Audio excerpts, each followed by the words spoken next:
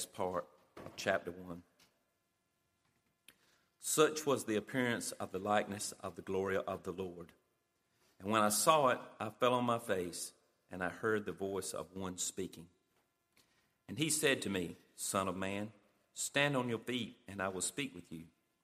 And as he spoke to me, the Spirit entered into me and set me on my feet, and I heard him speaking to me. And he said to me, Son of man, I send you to the people of Israel, to the nations of rebels who have rebelled against me. They and their fathers have transgressed against me to this very day. The descendants also are impudent and stubborn. I send you to them, and you shall say to them, Thus says the Lord God. And whether they hear or refuse to hear, for they are a rebellious house, they will know that a prophet has been among them. And you, Son of man, be not afraid of them, nor be afraid of their words, though briars and thorns are with you, and you sit on scorpions. Be not afraid of their words, nor be dismayed at their looks, for they are a rebellious house. And you shall speak my words to them, whether they hear or refuse to hear, for they are a rebellious house. But you, Son of man, hear what I say to you. Be not rebellious like that rebellious house. Open your mouth and eat what I give you. And when I looked, behold, a hand was stretched out to me, and behold, a scroll of a book was in it. And he spread it before me, and it had writing on the front and on the back. And there were written on it words of lamentation and mourning and woe.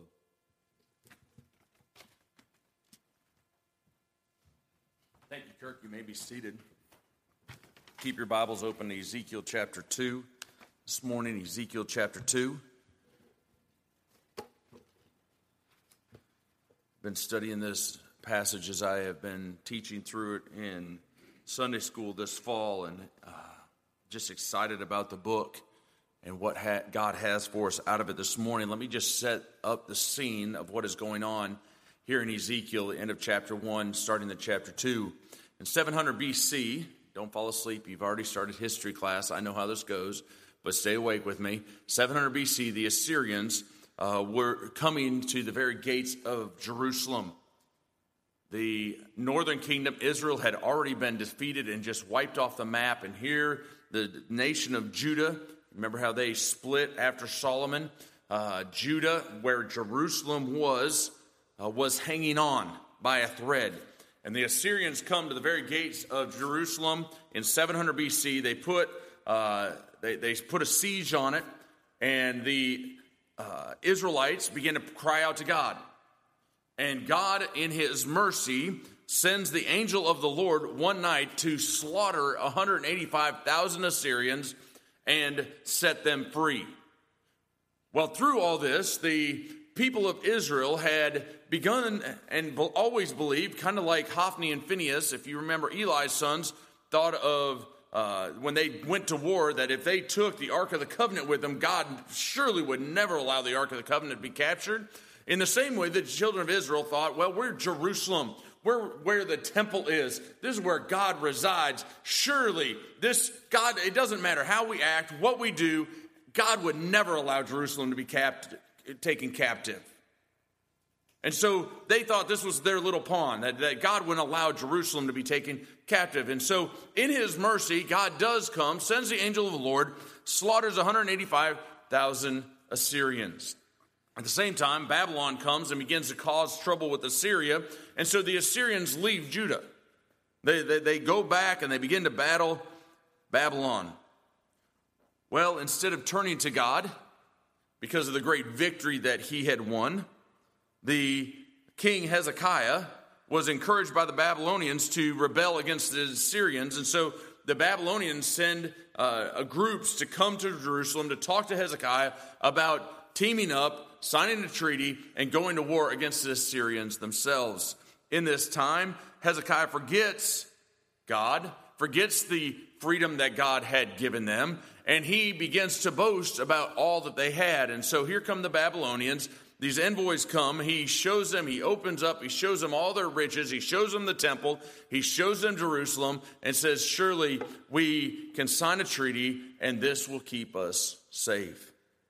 Prophet Isaiah at this time comes to Hezekiah, and if you want to read more about it, you can find it in 2 Kings chapter 20. He comes to Hezekiah at this time, and he says, because you have decided that you are going to trust the Babylonians instead of God, because you're going to sign treaties and make Babylonians what you trust instead of the Lord God, you will not set up God to be your king. God has said the Babylonians will one day come and take the very things that you have shown them today. They will take your money, they will take the temple, they will take the town. And sure enough, this has happened. And so at the beginning of Ezekiel, a mere about 100 years later, here come the Babylonians. They absolutely destroy Jerusalem. It is the apocalypse for Jerusalem. The temple is torn to the ground, burnt down, everything's gone. And the children of Judah, Israel, are in exile for about 5 years when we come to them in Ezekiel. 5 years they've been in Babylon. 5 years they've been hoping and waiting for the day that they could go back home. 5 long years. Here's Ezekiel. Ezekiel, a prophet and a priest. And after 5 years, God comes to him and shows him a vision in chapter 1, an amazing picture of what is going on in the heavenlies. He sees these angels with 4 heads. They don't have to turn to move. They can move back and forth. Just an amazing, amazing thing. And we come to the end of chapter 1, and the Bible says that he looks beyond these heavenly creatures, and he sees above the expanses a throne and the glory of God radiating from this throne, and he falls on his face in humility. And that's where we find him at the end of chapter 1. Such was the appearance of the likeness of the glory of the Lord, and I fell on my face. This is the God that Hezekiah would not turn to make king. This is the God that the children of Israel, over and over, going all the way back to when they declared, we want a man to be king, rejected this God from being king. This is exactly what we've been talking through in the book of Matthew, when we are called to make him our king. And so I want to look at the call of God on Ezekiel's life and how he obeyed the call. Number one, I want to look at obedience to the call. Number one, I want to see the priority of the Spirit. Here's Ezekiel. He has fallen on his face before God. He hears God, the one voice of one speaking. God is speaking to him, and he says to him, Son of man, stand on your feet, and I will speak to you. Notice he refers to him as the Son of Man. Now, this is definitely setting him apart from the creatures, the heavenly creatures, the cherubim that he saw in chapter 1. It's setting him apart from God that he is bowing before. He is definitely different, but it's also setting him apart, as we will see, from the nation of Israel, the people of Israel that are rejecting God. He literally is saying, Son of Adam, you are different than God, but you are also different than the people, and I'm coming to speak to you. I have a responsibility, a job for you. I have a call for your life. Look what he says. Stand on your feet. Well, that's pretty easy, right? Except Ezekiel couldn't do it. He says, I stand on your feet and I will speak to you. And as he spoke to me, the Spirit entered into me and set me on my feet. The priority of the Spirit here starts with the very fact and the understanding, folks, listen to me, we cannot obey the commands of God if we do not have the Spirit of God in our life. We cannot obey the commands of God if we do not have the Spirit of God. All you have to do is look around the world at all the religions that base their belief on good works. Listen to me. If there is anything but the blood of Christ that you are trusting to get you to heaven, you cannot get there. You cannot obey. Ezekiel couldn't even stand to his feet, which God commanded him to do, without the Spirit of God. Why? Because when he stood before a holy God, all he could do is drop down in humility and lay humbly before him. And so he says, get to your feet. And the Spirit enters him and sets him on his feet. Now, what was it that was going to be so difficult for Ezekiel? What was the call of God that was going to be so hard? Well, you heard Kirk read it for us. He says, I send you to a people, in verse 3, to a nation of rebels who rebel against me. They and their fathers have transgressed against me. You're like, man, this is going to be fun, right? I'm sending you to church that's never going to listen to you. You're never going to have any fruit. Good luck with that one, Ezekiel. Have fun, right? But what was it that God knew Ezekiel would struggle with? Look at verse 6. And you, son of man, be not afraid of them, nor be afraid of their words, though briars and thorns are with you, and you sit on scorpions. Be not afraid of their words, nor be dismayed at their looks, for they are a rebellious house. God knew that the commands that he was giving Ezekiel, just go speak my words, tell them what this is what God says. He knew there would be a struggle there. Why? It is implied here. What was he going to struggle with? He says, don't be afraid of the people. My friends, listen to us. Each one is commanded. If you are a follower of Christ, you are commanded to go, Matthew 28, and make disciples. Preach the word of God. Go and make disciples. What's the number one excuse that you give, I give, and you hear other people give?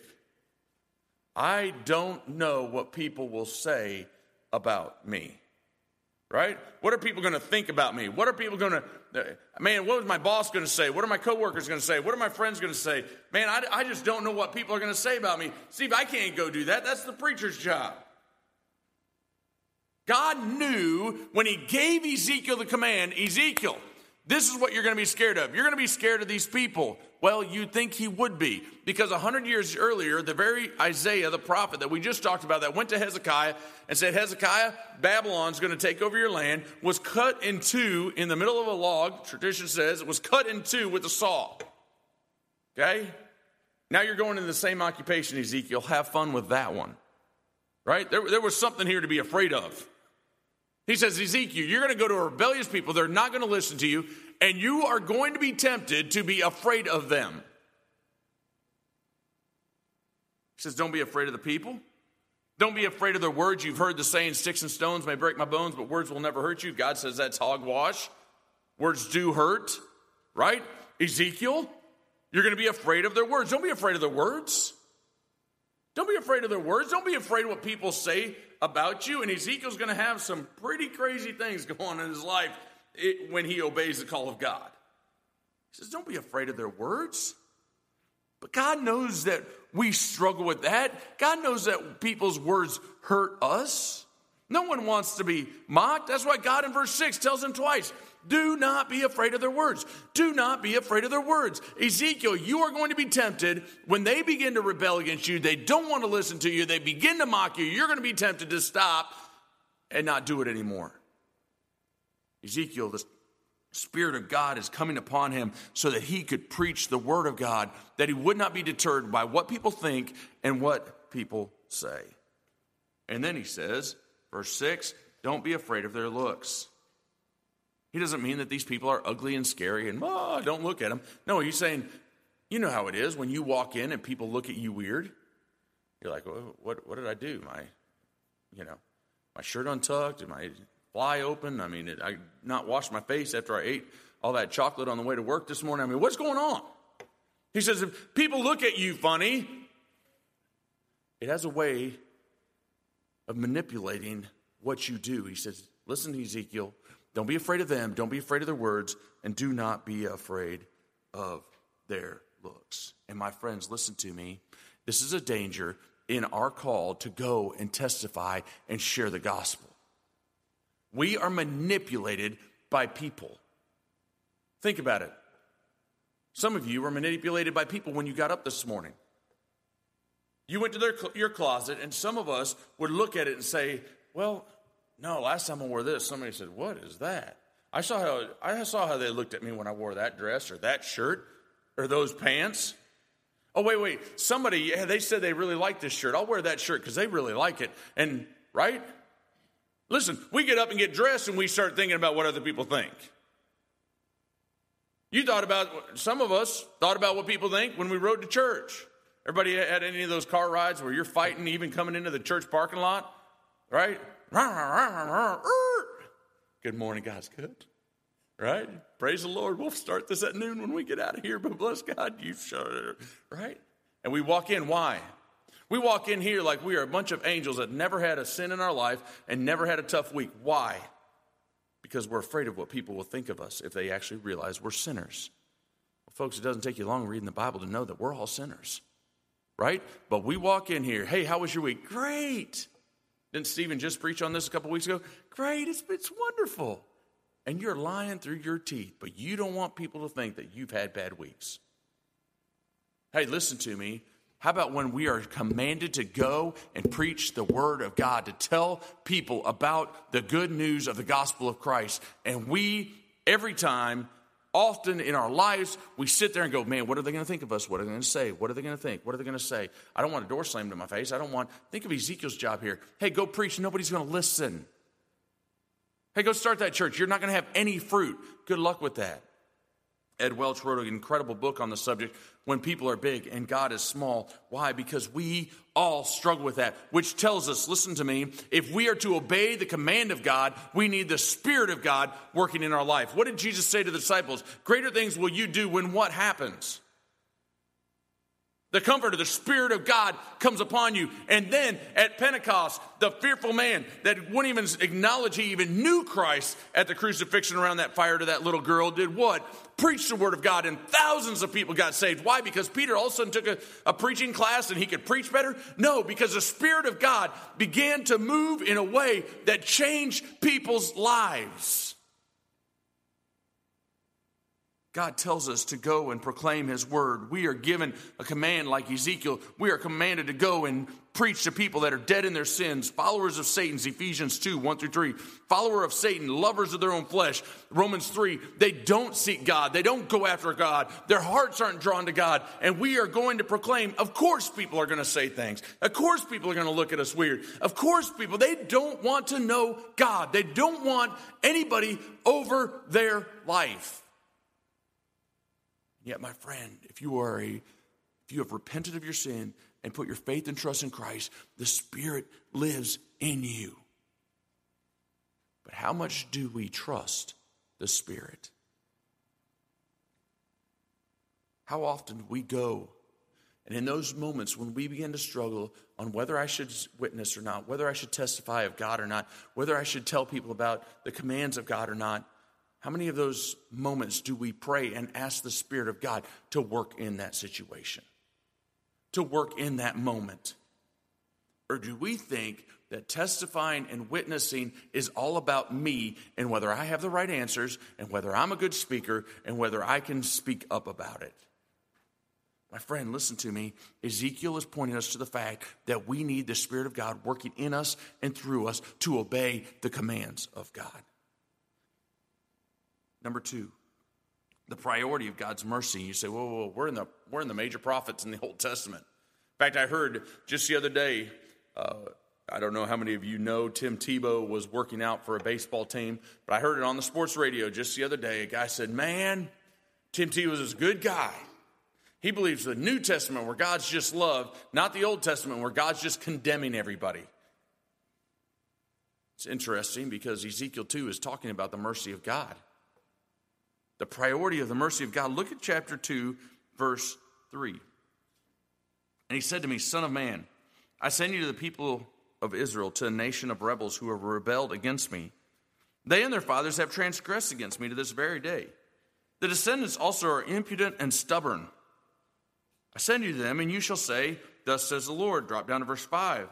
And when they hear or refuse to hear, they are a rebellious house. But they will know that a prophet had been among them. Drop down to the end of verse 6. Be not afraid of their words or their dismay at their looks, for they are a rebellious house. And you shall speak my words to them, whether they hear or refuse to hear, for they are a rebellious house. But you, son of man, hear what I say. Be not rebellious like that rebellious house. Drop down to chapter 3, verse 1. He said, Son of man, eat whatever you find here. Eat this scroll and go speak to the house of Israel. So I opened my mouth and gave me the scroll to eat. And he said, Son of man, feed your belly with this scroll that I give you to fill your stomach. Then I ate, and it was in my mouth as sweet as honey. And he said, Son of man, go to the house of Israel and speak with my words to them. For you are not sent to a people of foreign speech and a hard language, but to the house of Israel. Not to peoples of foreign speech and a hard language whose words you cannot understand. Because surely if I sent you to such, they would listen to you. But the house of Israel will not be willing to listen to you, for they are not willing to listen to me, because all the house of Israel have a hard forehead and a stubborn heart. What is God saying? If you didn't get it, and you missed it somehow, God is saying, Ezekiel, I'm sending you to the children of Israel, and they are stubborn, they're rebellious, and they will not listen. In fact, God makes it so clear. Here are these rebellious, stubborn people. They've been in exile for 5 years. They've been facing the judgment of God in another land for 5 years. And you can only imagine how they're sitting there going, God, we want your blessing. We want to go home. We want to go back to Jerusalem. We want to rebuild the temple. We need. And yet, even after 5 years, my friend, their heart is so rebellious and so undesiring of God to be their king. Yes, they want out of the consequences of their sin, but they do not want to repent and make God king. They still don't want to listen. And my friend, we often do this. We often get in situations and even in our sins say, God, well, if you'll get me out of this, I will do whatever, right? God, I'll go back to church. God, I'll give more money to you. God, I will. God, I will. God, I will. But yet at the same time, we do not repent of our sin, and desire God to be king over our life. God says 5 years they've been in exile. 5 years they've rebelled against me. And for 5 years, they talk about wanting to go home, but they have no desire for me to be king. They have no desire to what the term will in the New Testament is repent. They're going one direction. They have no desire to turn back and follow after me. No, they just want to use me as a pawn to get out of the consequences of their sin. In fact, God uses it even in his own terminology of the people of Israel. Look at it in verse 3. He says, I'm sending you to a people of Israel, to nations of rebels. If you read through the Old Testament, God refers to his people, Jeremiah 30:22, very familiar passage. You will be my people, and I will be your God. Or 2 Chronicles 7:14, if my people, which are called by my name, will humble themselves, right? God continually, when he sends Moses to the Pharaoh, hey, listen, you let my people go. God here changes it. In the Old Testament, it's my people for Israel and the nations for the Gentiles. And here he says, they're a nation of rebels.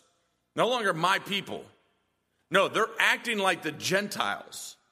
They're acting like the people out there that don't know me. In fact, look what he says down there in chapter 3, verse 5. For you are not sent to a people of foreign language. Now, the Gentiles would be the people. Ezekiel, if you'd go preach to them, they'd repent and they'd listen.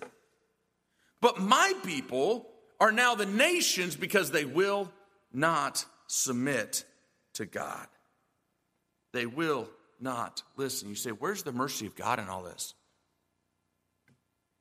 God tells Ezekiel, if I sent you to the nation, to the Gentiles, the people that don't even understand you, if I sent you as a missionary out there, they would listen. And that just begs the question, what? Then God, why don't you send him to the nations? Right? Why would you send him out there then, God? My friends, listen to me. Well, God is calling them rebellious and stubborn. The fact that God's messenger, the prophet, is going to Israel to preach to Israel still shows that the mercy of God is there for Israel.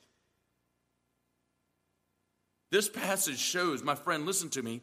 If you are sitting under the teaching of the Word of God this morning, and you are hearing the words that are coming out of God's Word, God's mercy is still there for you. Oh, they're rebellious. They won't hear. They won't repent. They won't make God. But God is still giving them the opportunity through the preaching of his word. And as long as you're breathing and the word of God is being preached, you have the opportunity to repent and turn back to him. And here we see the mercy of God in the fact that they are rejecting him from being king. And once again, this would be a scary thought, but if I were God and these were the people, I don't know that I'd waste my time with a prophet. Right? Judge them, start over. Right? Let's just take care of them. They won't listen. They're rebellious. They don't deserve another chance. You're exactly right. And my friend, neither did you and neither did I. None of us deserved a chance. We were all dead in our sins. We were all enemies of God. But one day, the Spirit of God comes down and begins to work on our hearts and changes us, and we repent of our sin and we believe in him, and the Spirit of God comes in us and begins to work in us in a way that we can follow the commands of God. And because of that, he should be king. He should be the one that we follow, the one that we listen to. God is not a pawn in your chess game. Listen to me. God is not a pawn in anybody's chess game. We don't go to church so that we don't get a flat tire on the way to work this week. We don't worship him in giving an offering to make sure that we don't have a doctor's bill this week. As we sang just a few minutes ago, blessed be the name of the Lord in the good days and the bad days. Whether he gives or whether he takes away. If God is king, God is in control. My friend, if you are sitting here and you have never repented of your sin and put your faith and trust in Christ, God's mercy is here for you this morning. You're still hearing the word of God preached. And as long as the word of God's being preached, you have the opportunity to turn, repent, and make him king. Number 3, the priority of the message. Look what God tells Ezekiel. Verse 4. I send you to them, and you shall say to them, thus says the Lord. Look down in verse 10. And he spread it before me, and it had writing on the front and the back, and there was written on it words of lamentation, mourning, and woe. Look at chapter 3, verse 4. Son of man, go to the house of Israel and speak my words to them. Look at chapter 3, verse 10. Moreover, he said to me, Son of man, all my words that I shall speak to you, receive into your ears and hear with your ears, and you go to the exiles, to your people, and speak that to them, and say to them, thus says the Lord. God tells Ezekiel, go and preach my words. Ezekiel, you don't have to come up with your own message. Ezekiel, I don't want you telling them what you want them to hear, or what you think will make them listen, or what you may tickle their ears a little bit. This is the gospel that we often hear preached around our nation. Well, we need to make it more loving. We need to make it more acceptable. We need to make it more politically correct. We need to make it. No, God says, you go and preach exactly what I tell you. And what was his message? End of verse 10. Words of lamentation, mourning, and woe. And everybody says, I don't like that. I like good news, right? That's why I don't turn on the 10 o'clock news. Right? You're guaranteed somebody's got killed in Fayetteville or Durham. That's like a given. Right? It's just bad news. Nobody wants that. I don't come to church to hear bad news. I want to hear the gospel. I want to hear good news. But my friend, listen to me. The gospel is only good news to those that repent. Listen to me. The message of the cross is only good news to those that repent. Because if you are rebellious and stubborn and don't listen to the gospel, guess what is at the end of it? If you do not repent and turn to Christ and put your faith and trust in him, it's what? Eternity in hell forever. Right? That's the message of justice, holiness, the cross. The cross says, yes, someone paid for your sins. But if you do not repent, and if you're like the children of Israel and do not want to put yourself under the king, repent and believe and follow him, then guess what? The gospel is lamentation, mourning, and woe, because your eternity will be forever in hell. That's the message God gives us. Listen to me. We are not to change the message of God. Ezekiel, I'm going to speak it to you, he says in chapter 3, and whatever I speak, you say. That's it. Hey, we don't have to come up with our own gospel. We don't have to come up with how we like it and try to change it and make it a little nicer. No, we are commanded to take the words of God and preach the words of God. It is the priority of the message. But here's the crazy thing. Ezekiel, are you willing to submit and obey? Well, yeah, I'll go preach the message. Great. But because he submitted to the Spirit of God and he submitted to the Word of God, it didn't turn out exactly like Ezekiel wanted it. Because if you look at what he was commanded to do, chapter 2, he's commanded to go and preach to people that won't listen. Hey, Ezekiel, it's great. Start a church. Nobody will come. You'll never have any fruit. You're going to send messages back. Man, I preach and I preach and I preach. Nobody turned to God. Now, he goes in that knowing that. That's not fun. Chapter 3, he's commanded to eat a scroll, right? Ingest the word of God into you, Ezekiel. And so he eats the scroll. In chapter 3, the end of chapter 3, he's to be bound up. He's tied up. He's mute. He can't speak for 7 days. Some of us, that would kill, right? He, in chapter 4, is supposed to lay on his side for 390 days. Then he's supposed to turn on his other side in chapter 4 for 40 days. And if you're in chapter 4 in our Sunday school class this morning, he's going to make bread. Anybody ever seen Ezekiel bread, Trader Joe's and that kind of thing? Well, make sure if you eat Ezekiel bread, it's cooked right. It's supposed to be cooked on cow's dung, right? Hey, he says, hey, cook your bread on human dung. Ezekiel's like, whoa, God, that's a little far for me. He's like, okay, I'll make concessions. You can cook it on cow's dung. Have fun with that one, right? Chapter 36, he's supposed to prophesy to dead bones. God challenges Ezekiel to be different even when it doesn't make sense. God, I don't understand what you're doing. God, why would you have me do this? God, why would I lay on one side for 390 days? God, why would I be bound up? God, why would you make me mute? God, why do I have to prophesy to dead bones? They won't listen. God, why do I have to go to people that are rebellious? No, the priority is obedience to God with the priority of the message. God doesn't just call us to hear, but he calls us to obey. That's what he says in James chapter 1, verse 28. Be not just hearers of the word, but be doers of the word. Nowhere does it say in the word of God that we are to come and sit in a church, amen a couple times, get our fix for an hour on Sunday morning, and go out and live like the world the rest of the week. Nowhere.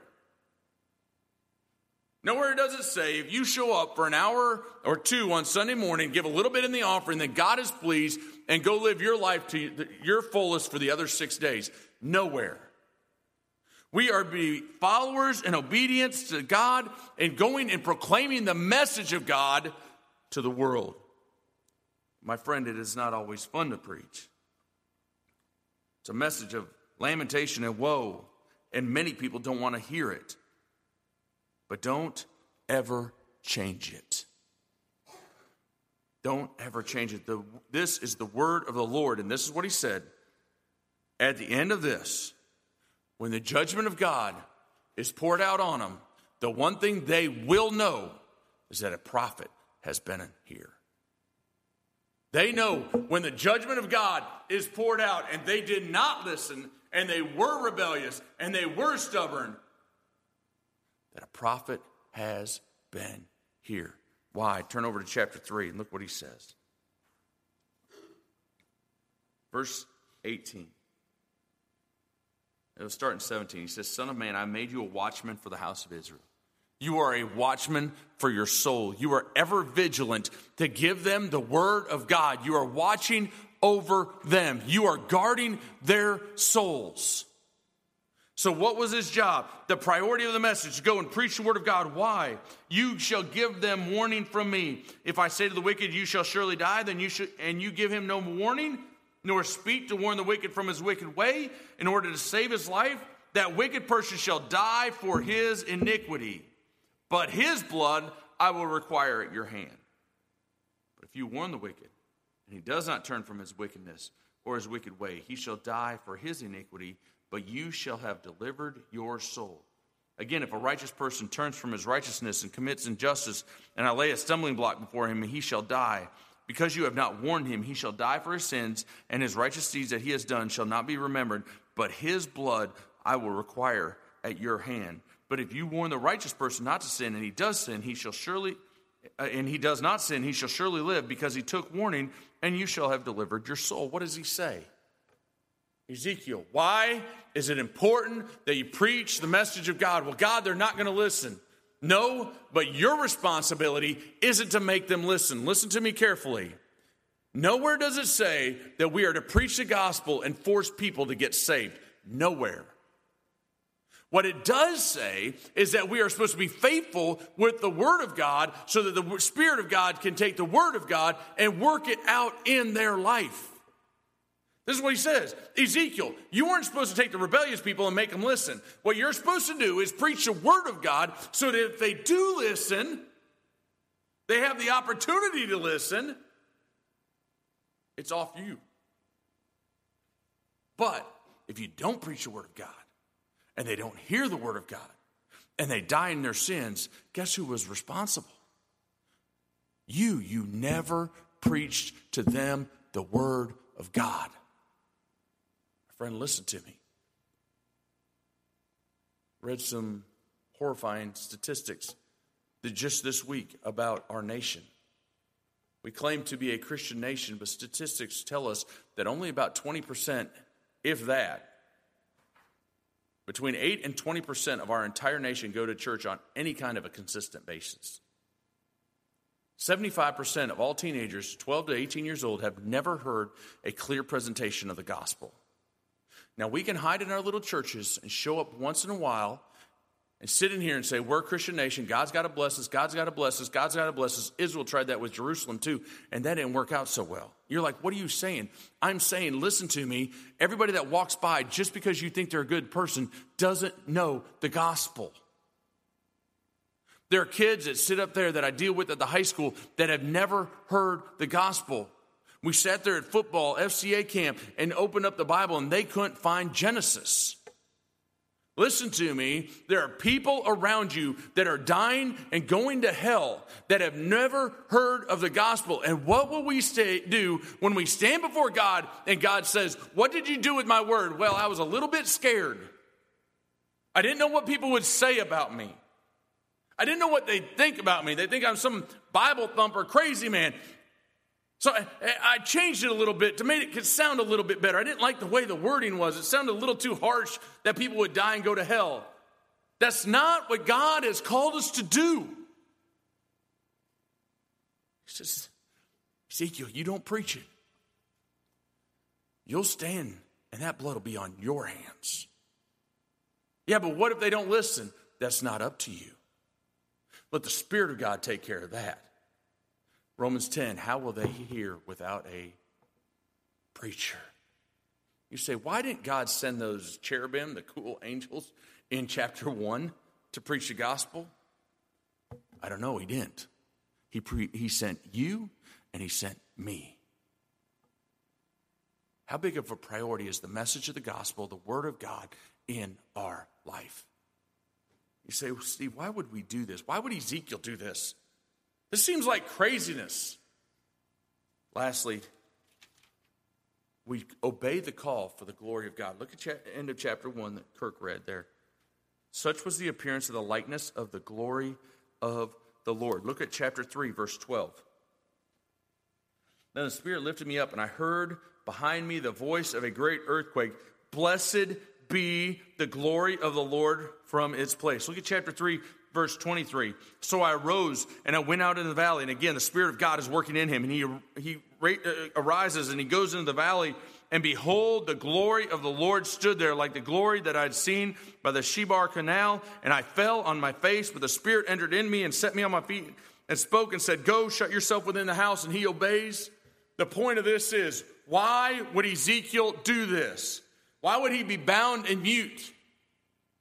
Why would he eat this Ezekiel bread? Why would he lay on his side for 3? Why would he go to people that will not listen and preach the word of God? Because he got a glimpse of the glory of God. And my friend, when we meet God, when we meet with God and we find out who he is and how gracious and loving and merciful he is, how can we not speak about him?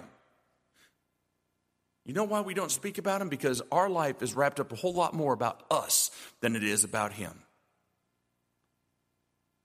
Listen to me. We are wrapped up with a whole lot more about us. What people think of me. What if I don't say it right? What if I don't have the answer to their question?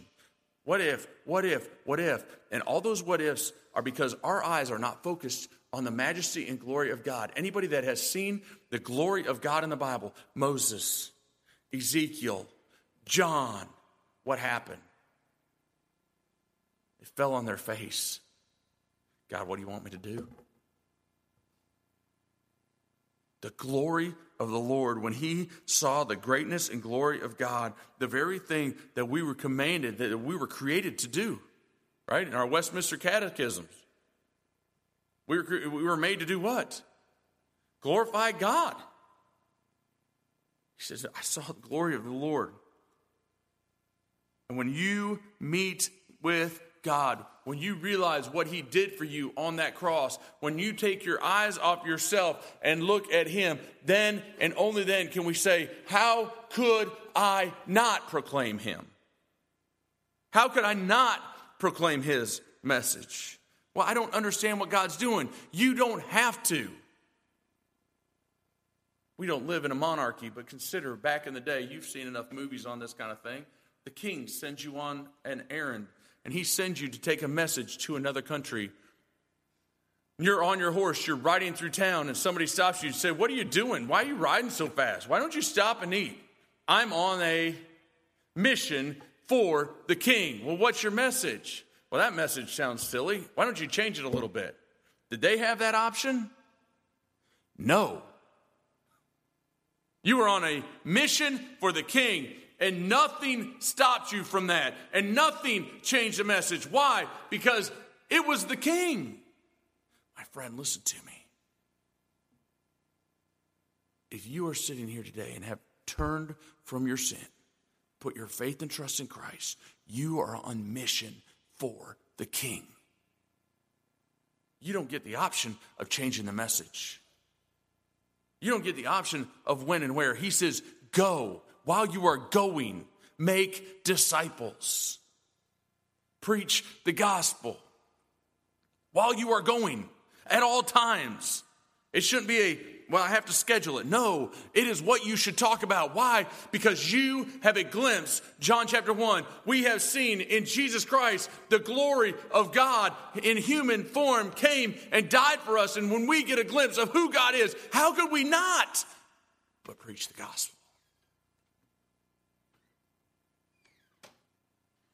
Why are we to proclaim the word of God? Why do we not change the message to make it more appealing? 2 reasons. 1, we are to be about pointing people to the glory of God. Our ministry, witnessing, proclaiming the word of God, when it ceases to be about us and it's about him, it changes everything.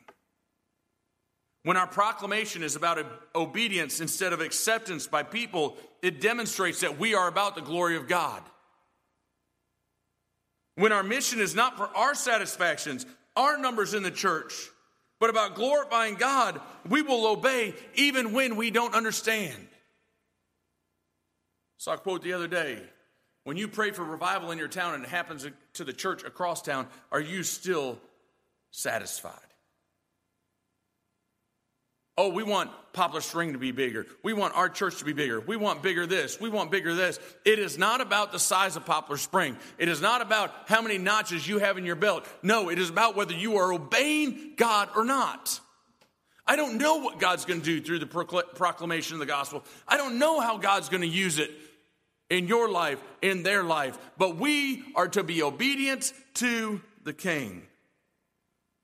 Second reason, there is a responsibility that comes with having the word of God. Ezekiel, if you do not proclaim the word, the blood will be on your hand. Ezekiel was responsible to preach so that they would have the chance to repent. Ezekiel was to be bound in his hands to point them to there is a day coming when there would be one not bound with ropes, but be bound with nails. There's one that would hang and die for your sins and my sins. He was to be so concerned with the glory of God that no request would be too big. Because there was one coming that was so worried about the glory of God that he did what? Left heaven, humbled himself, and became man to die on a cross so that God would be glorified. And yet, rebellious people still reject him. Rebellious people still will not listen to the message. Rebellious people still will not make him king. Real quick in our application, number one, we've all have been or are like the children of Israel. Listen to me. We all have been or we are being like the children of Israel. You may be sitting here today and you say, Steve, that's great, but I don't have time for that. I don't like the message. I like a more loving. God is love. But if you will rebel against him, the message is nothing but lamentation, mourning, and woe. Are you like the children of Israel this morning? Living in rebellion to God, the message of God. I don't care what it says in there. I'm going to live my way. My friend, if you are, can I say, rebel no more. God is a God of mercy, and the fact that you're sitting here this morning gives you the opportunity to repent and turn to him. Number two, maybe you're here and you identify more with Ezekiel. And I'm scared. I don't know what people say about me. I don't know what my bosses say about me, my coworkers, my friends, my neighbors. I don't want to be the weirdo on the block. My friend, allow the Spirit of God to work in your life. Maybe you're sitting here this morning, you say, you know what, Steve, I just need to be consumed with the glory of God. I need the Spirit of God to work in my life in such a way that I don't miss the opportunities to share the gospel, to talk about the glory of God, to preach the gospel to people. Maybe you just need today to pray and say, God, give me opportunities. Help me to see them. Help me to speak of your glory and greatness to everyone I meet.